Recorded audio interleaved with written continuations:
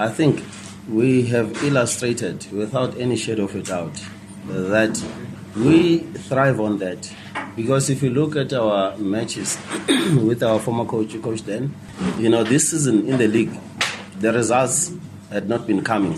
We saw ourselves having played 20 matches with 4 wins, just as an example. And at no point in time we were panicking, actually. At no point in time we were threatening, to fire the coach and giving him this last game or 2 games. No. This club is a club with fresh, innovative ideas and approach to the game and the business of the game of football. We need to illustrate that.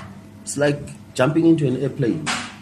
As clever as you are, you may know as much about but once that pilot gets on those joysticks, you are not in control. You can plunge this thing anywhere.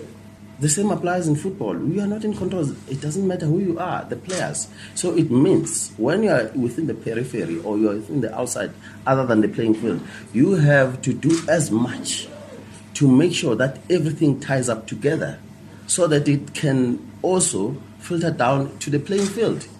So it starts at the top, it filters through. We are about that, and I'm sure we managed to get it right in the shortest space of time. Patience is not an issue with us. It's something that is there naturally, given our fresh, innovative approach to the game business of football.